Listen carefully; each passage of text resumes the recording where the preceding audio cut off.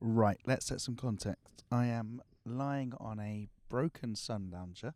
Was it broken when I got on it? No, it wasn't. Did it break it as I got on it? Yes, it did. Is it made of bamboo, so basically destined to break? I'd say so. So, um, currently sat on that at about 10 p.m. at night. I'm coming to you from Krabi, specifically Ao Nang, Thailand, in the little commune that I'm living in, which has a bunch of little villas surrounding a little pool, which I've not been in yet, for less than £20 a night. And it's a very nice place indeed. And it's, but I was, oh dear, this is somewhat giving way underneath me. Well, in terms of background noise, you can probably hear, well, maybe you can't actually, but you know, like nature sound, that chirping of whatever that thing is, the doot doot doot doot doot, that's going on. And then also potentially the sound of bamboo crumbling underneath me. So I can see a starry sky and some villas, little kind of villas made of bamboo, very cute. I was due to do one of these immediately after I recorded my show at the Pleasance in London, which seems like a lifetime ago, but it was only a few weeks ago. It was in November, and we're now only just in December. And actually, I do remember going back to my flat and starting a recording. I think I got 10 minutes in, giving my reflections on that, and then, the doorbell rang or something happened, and then, that stopped.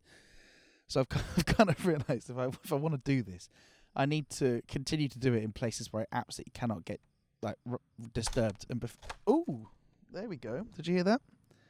That is that is the rest of it gone. I'm essentially now lying on the floor. Okay, well. At least I can't go any further down. So I got disturbed by it. Okay, do you know what? That's it now. Okay, that's as far as it's going. It's now not as comfortable. So I got distracted. I think the other ones of these I've done have been like in places where public transport are and people aren't going to bother me and stuff like that. I don't think anyone's going to come and disturb me here, unless whoever is responsible for maintaining the safety and security of this area comes and works out which vandal has vandalised the sun lounges. So I started doing this. Started recording one of these, giving reflections on the show. And then almost as soon as the show was done, it was basically, I moved all my stuff, went and stored all my stuff in Scotland.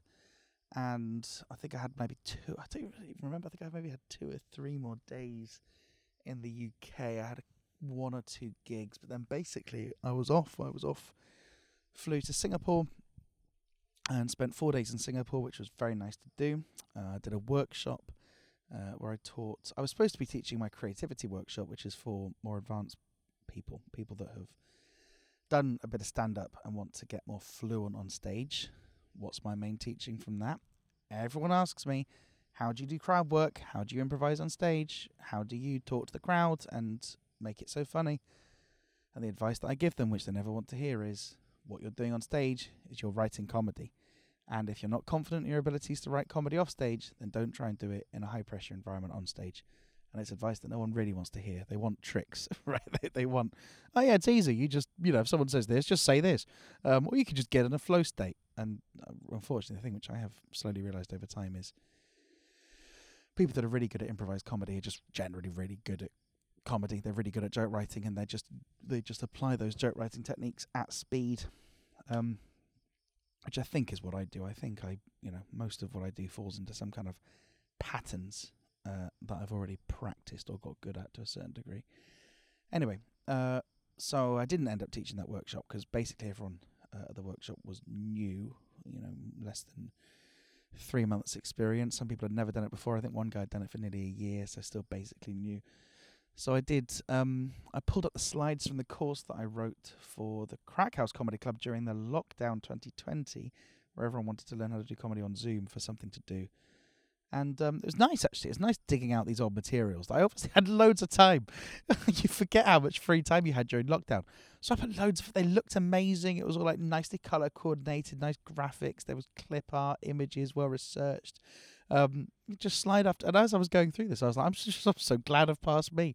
So glad that I did this because I don't think I'd do it now. I don't think I'd well, firstly, I'd probably have the imposter syndrome. With who am I to write a course, particularly after I've now read Adam Bloom's book on stand-up comedy, which is probably as good as probably this generation's stand-up comedy Bible. I don't think anyone's going to write a book as good. So I think if I'd not attempted to write a comedy course before I'd read that, I probably would never bother. But at least that's now done. So I was very glad. So I had that on my computer. I said, well, let's just go through this. And this was a 6-week course that I wrote, and I managed to get through 3 of the 6 weeks with them in the 3 or 4 hours I was with them. And it was basically teaching them about, I taught them about persona. Basically, I said, look, when you're going to do open mic comedy, don't worry about writing your first Netflix special. You're not writing a first hour. You're not headlining a show with all this pressure. You're just doing open mic. So, don't go into learning tennis as if you need to emulate centre court or Wimbledon. You're just picking up a racket and having fun. And remember that open mics are generally quite bad. Most people are not very good at open mics, so you don't have to try that hard to really shine. And the audience generally knows what they're getting into with open mic. So you've got to really optimize to be interesting rather than to be funny, because at least if you're interesting, you'll hold their attention. So I went through all that kind of stuff. I think they really liked it. And then looked at persona, jokes kind of coming from you and a place of truth. And then I did the show, and the show was very nice. Didn't sell that many tickets this time, which is a shame because I've sold very well in Singapore before. I don't really feel like I've held on to that audience as well as I was hoping. Definitely people did come back, but not enough to make it seem like I'm not going to be doing a small theatre there anytime soon. And anyway, so then from Singapore, then went on to Thailand, which is where I plan to be for the next month or so. And I just got so sick. I got so sick. So I guess what I'm trying to say is I should have done all my post-recording my show reflections while I was still in the UK, while I was in that headspace. Because the moment I got on that plane to Singapore, that was it. Kind of one way conveyor belt to a very different headspace. And the reason it's taken me this long to even get the recorder going is it was just in a bag, didn't even bother opening it. I was just spent time doing other things. What were those other things? Good question. First week, I was sick. Brilliant. I remember that feeling, that really ominous feeling you get when your throat starts to tickle and you start to feel a bit tired. It's not really tiredness, it's more like the kind of fatigue, and you just know your body's about to shut down and be sick. And I got this really nasty tingle in my throat, and I knew I was going to have to take a flight. And whenever you take a flight with any kind of throat or sinus issues, you just know it's going to exacerbate it because of the pressure or the aircon or whatever else. And I remember arriving in Thailand with a really dry mouth after the flight, and kind of feeling, kind of wishing that the flight was still going. I didn't want to get off it and confront having to then do the day. And then I booked a transfer from the airport to where I was staying. They were going to sort it out for me. And then the there's that sea of people with the signs, and I was looking for my name and there wasn't one. I was like, oh, for fuck's sake. So they'd obviously forgotten or whatever. I'd been scammed or, a problem.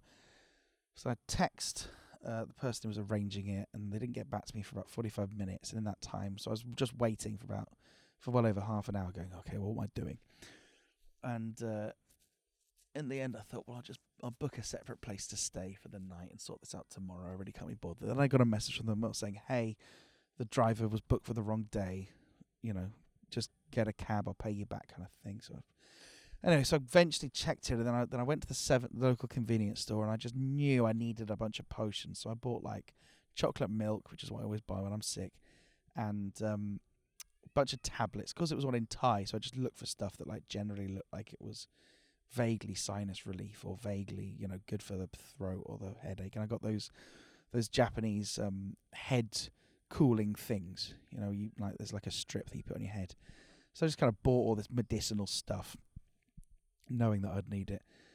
And then, had just the most awful night's sleep. It was, the fever just happened. And then the next day I was like, right, that's it. I am sick and it's bad. And my throat was really, really, really sore. Couldn't swallow anything without it really hurting. And so I thought, right, well, here we go. I'm by myself. And it's the very few moments where traveling alone does feel a bit lonely. Because if I was here with a partner, they would have sorted all this out, or family. But instead, I'm like, right, okay, well, here we go. So I found the number of someone that can get me a moped, because there's not really any public transport, or there isn't really like e-hailing in Krabi either. You just kind of like got to hail down a tuk-tuk, or I don't really know what people do, but where I'm staying is pretty remote. It's like off a main road, and so I knew I had to get a form of transport. So I WhatsApped someone that said that they knew someone that could rent me a motorbike.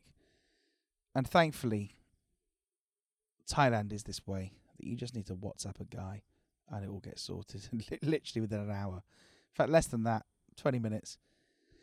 Just a guy turns up with a little moped.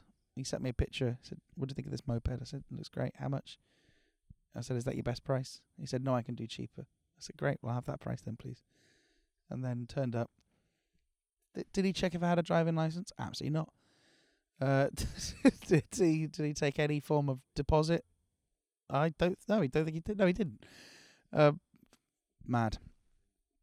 I think he took a photograph of my passport or something. But anyway, got this little moped and drove myself to a hospital. Hospital started getting worried I had an infectious disease. Decided that was a one-way street I didn't fancy going down. So then I went to a little private clinic. Paid the equivalent of about £25 to see a doctor in a string vest, which is it's fairly confronting when you walk into a consultation room and just see just a bloke chilling out in a string vest. But I presume he was a doctor. Well, he certainly convinced me. Told me that it was streptococcus or something, most likely. He said either you're going to recover in 5 days or you're going to recover in a month. He said if it's glandular fever, it's going to take you a long time. And I've had glandular fever before, and I hoped it wasn't. But he gave me some antibiotics and a bunch of other things. And 25 quid later, I was off on my merry way. And then spent about 3 days doing what you have to do when you're really sick, which is just force yourself to rest and drink loads and loads and loads of water and just feel like rubbish. And as this was happening, every single morning, the Muay Thai camp, which I was well, it's not really a camp, it's just a training ground. It's next to a boxing stadium, and it's where people go train, which I was supposed to be participating in, was just happening, and I could hear it. They were waking me up every morning. I thought, oh, this is confronting. And then, eventually I did get better. So that was kind of all consuming. And then I got better, started doing this training, and all in the meantime, everything else didn't really stop. I still had a whole bunch of emails to deal with. One of the people that we employ at RGB Monster, my production company, they had a family issue that meant they had to take a month off, and then in the end they quit rather than coming back. So that just created a whole heap of issues. On the one hand, you want to be sympathetic and be the best employee you can be, which just means be generous, give them benefit of the doubt, blah blah blah. But also, while you can absolutely feel sorry for their personal circumstances, I think it's equally fine to feel a bit annoyed.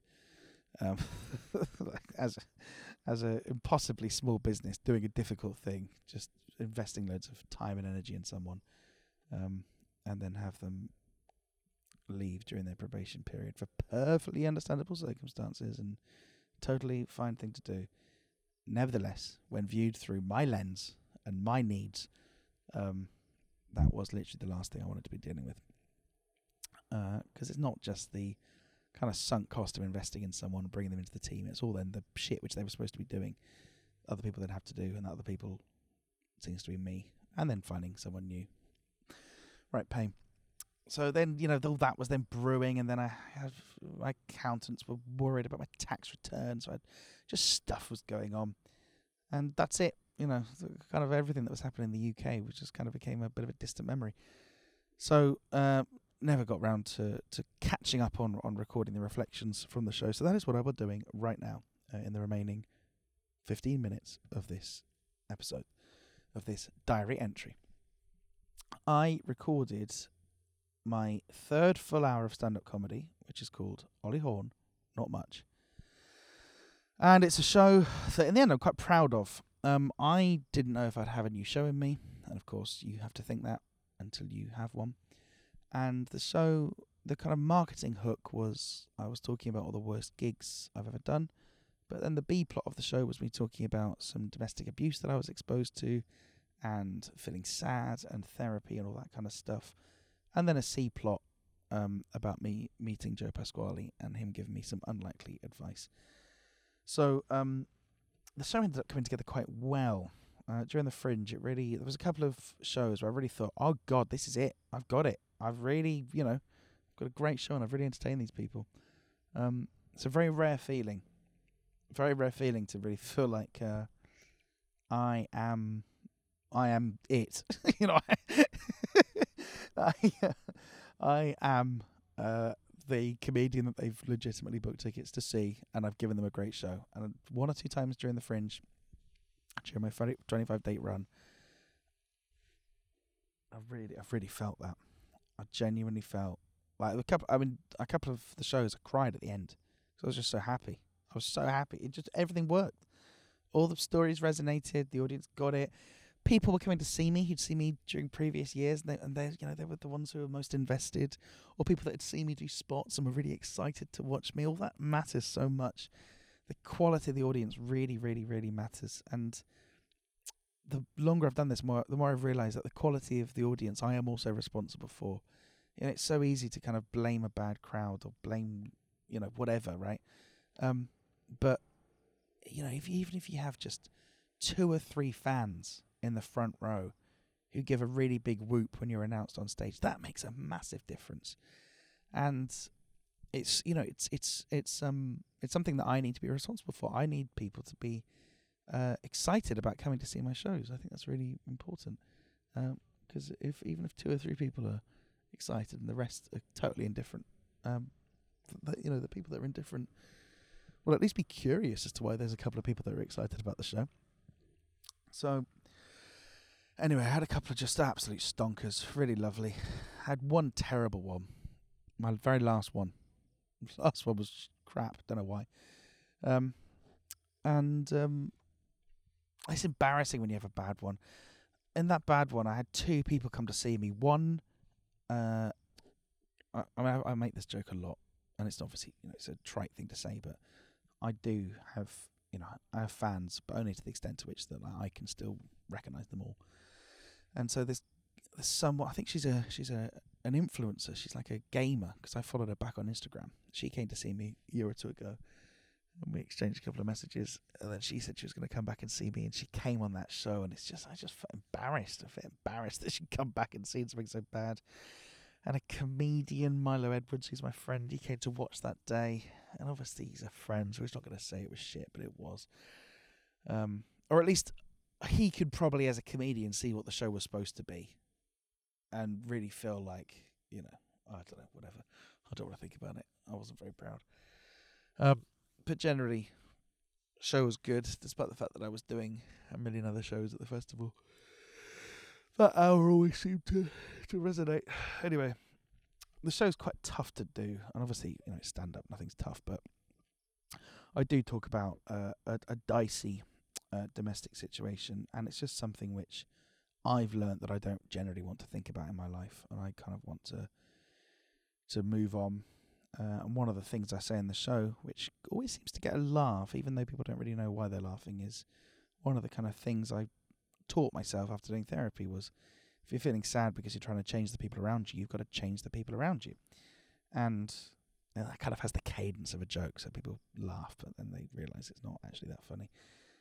So I'm trying to, I have kind of changed the people around me, and the people that were causing me to be sad, I just don't let them anymore.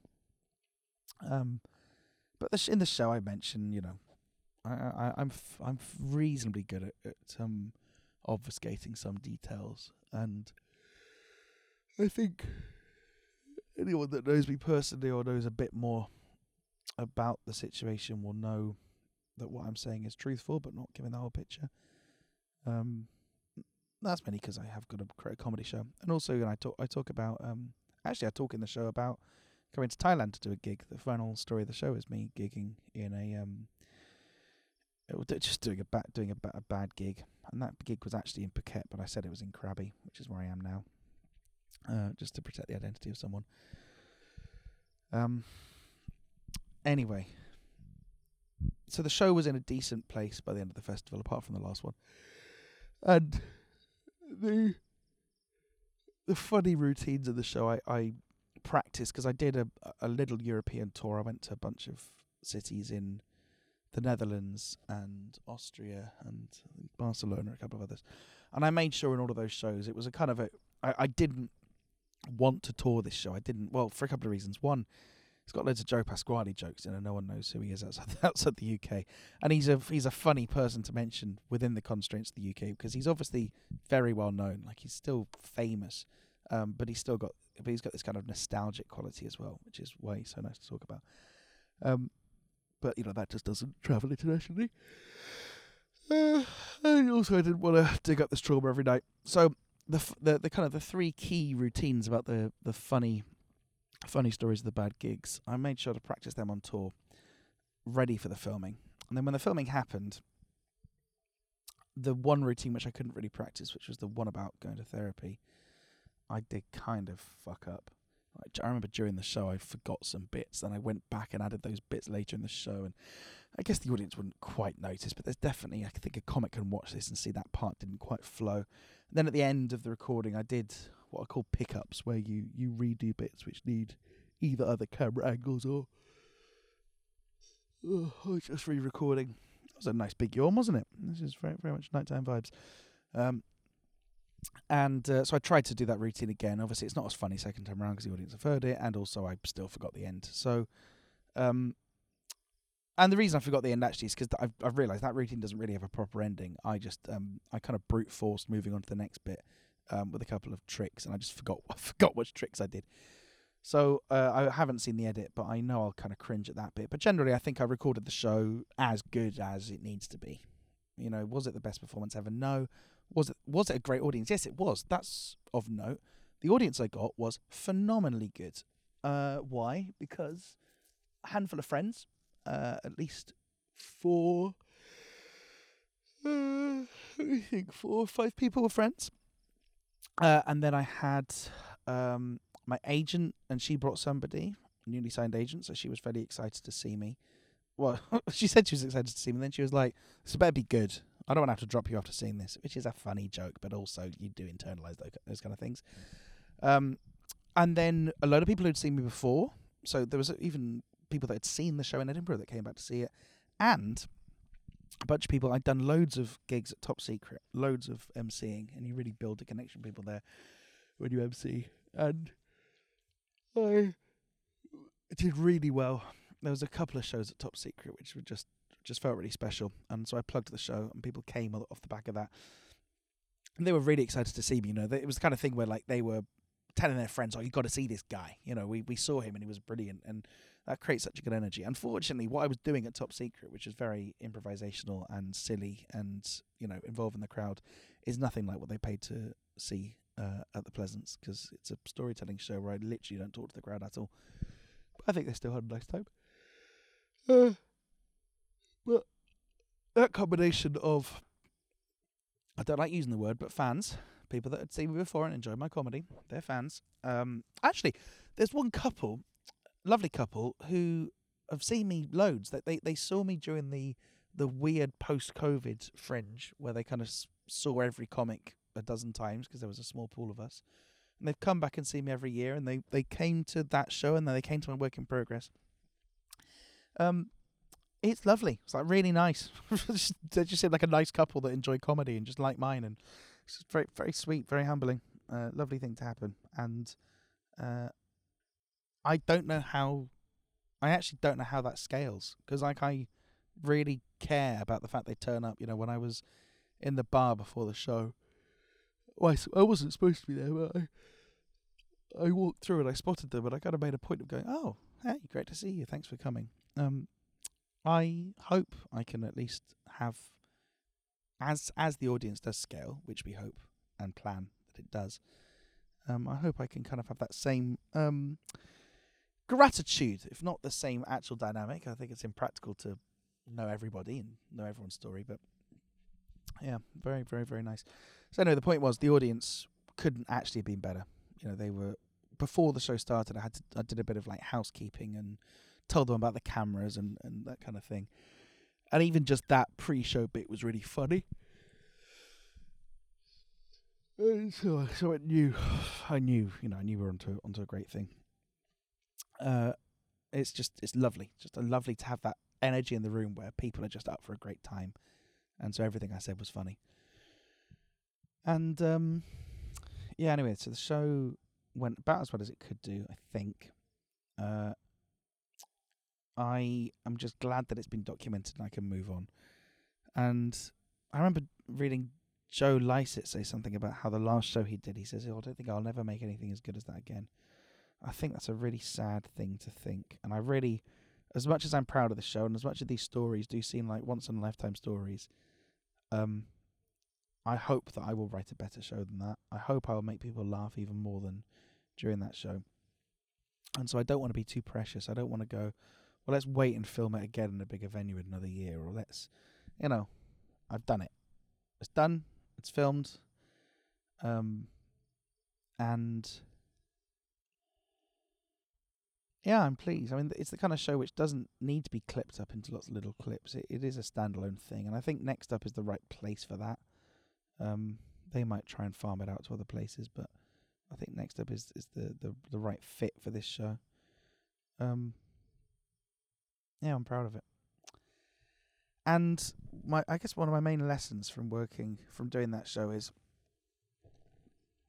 I've always been really suspicious about working with professionals or outsourcing things. I've done so much DIY, right? So much of my comedy career has been, literally setting up my own comedy club in Japan, or setting up my own production company in Edinburgh, or doing things at the Free Festival in Edinburgh where you're very heavily involved in the production and front of house and whatever, marketing. And, I've never really considered that while I saw it as a bit of a badge of honour that I was quite indie in that regard, it does hold you back. And I think partly the reason I didn't want to work with other people is the people that I was surrounded with often weren't that good. But doing this show at the Pleasance is a little theatre in Islington, London, and I was doing the room above the main theatre, little box room. But still, run by absolute professionals, right? I had a very specific idea of how I wanted the background to look with some lighting. And we brought some lighting, and we just said, hey, look, we brought our own lighting. And they were like, yeah, great, it's compatible, let's get it set up. And, they were up a ladder helping rig things and connecting it to their systems. And, just even 15 minutes before we were due to open the house, I realised that I didn't quite like the look of some of the lighting. It was I wanted the room to feel very warm. I wanted oranges and a warm shade. And there was a couple of lights which I thought, that might look a bit harsh.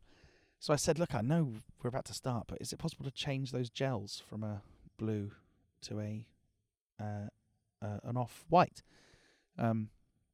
Yes, I know what a gel is. And it was just yeah, we can, And so we're just working with a bunch of people who are completely incentivized to make the show great for you. That's fantastic. And they're working with the camera crew too. The director, Tom, said to me, he said, look, you need to be worried about putting on a great show. We'll be worried about capturing it. Which was a really nice thing to say. I don't think he meant it in a stay out of our business way. He meant it as there's going to be a lot of stuff going on, and it's not your job. It's our job to worry about that. And if there's a problem, we're going to let you know, kind of thing. And it is nice to work with people who are so sure of what they're doing and are they are just better at it than I will ever be. And working with people like this are a huge accelerant. And I think as I've slowly, very, very slowly moved up the ranks and played these venues, I've started to kind of see more how, this idea that my identity was tied to knowing how to do everything. I'd know how to program the lights, I'd know how to set up the sound, I'd know how to operate a video camera. Helpful, useful. It means I can, those skills are good. But the best thing I can do for myself is hyper specialize on one thing, and that needs to be fantastic stand-up comedy.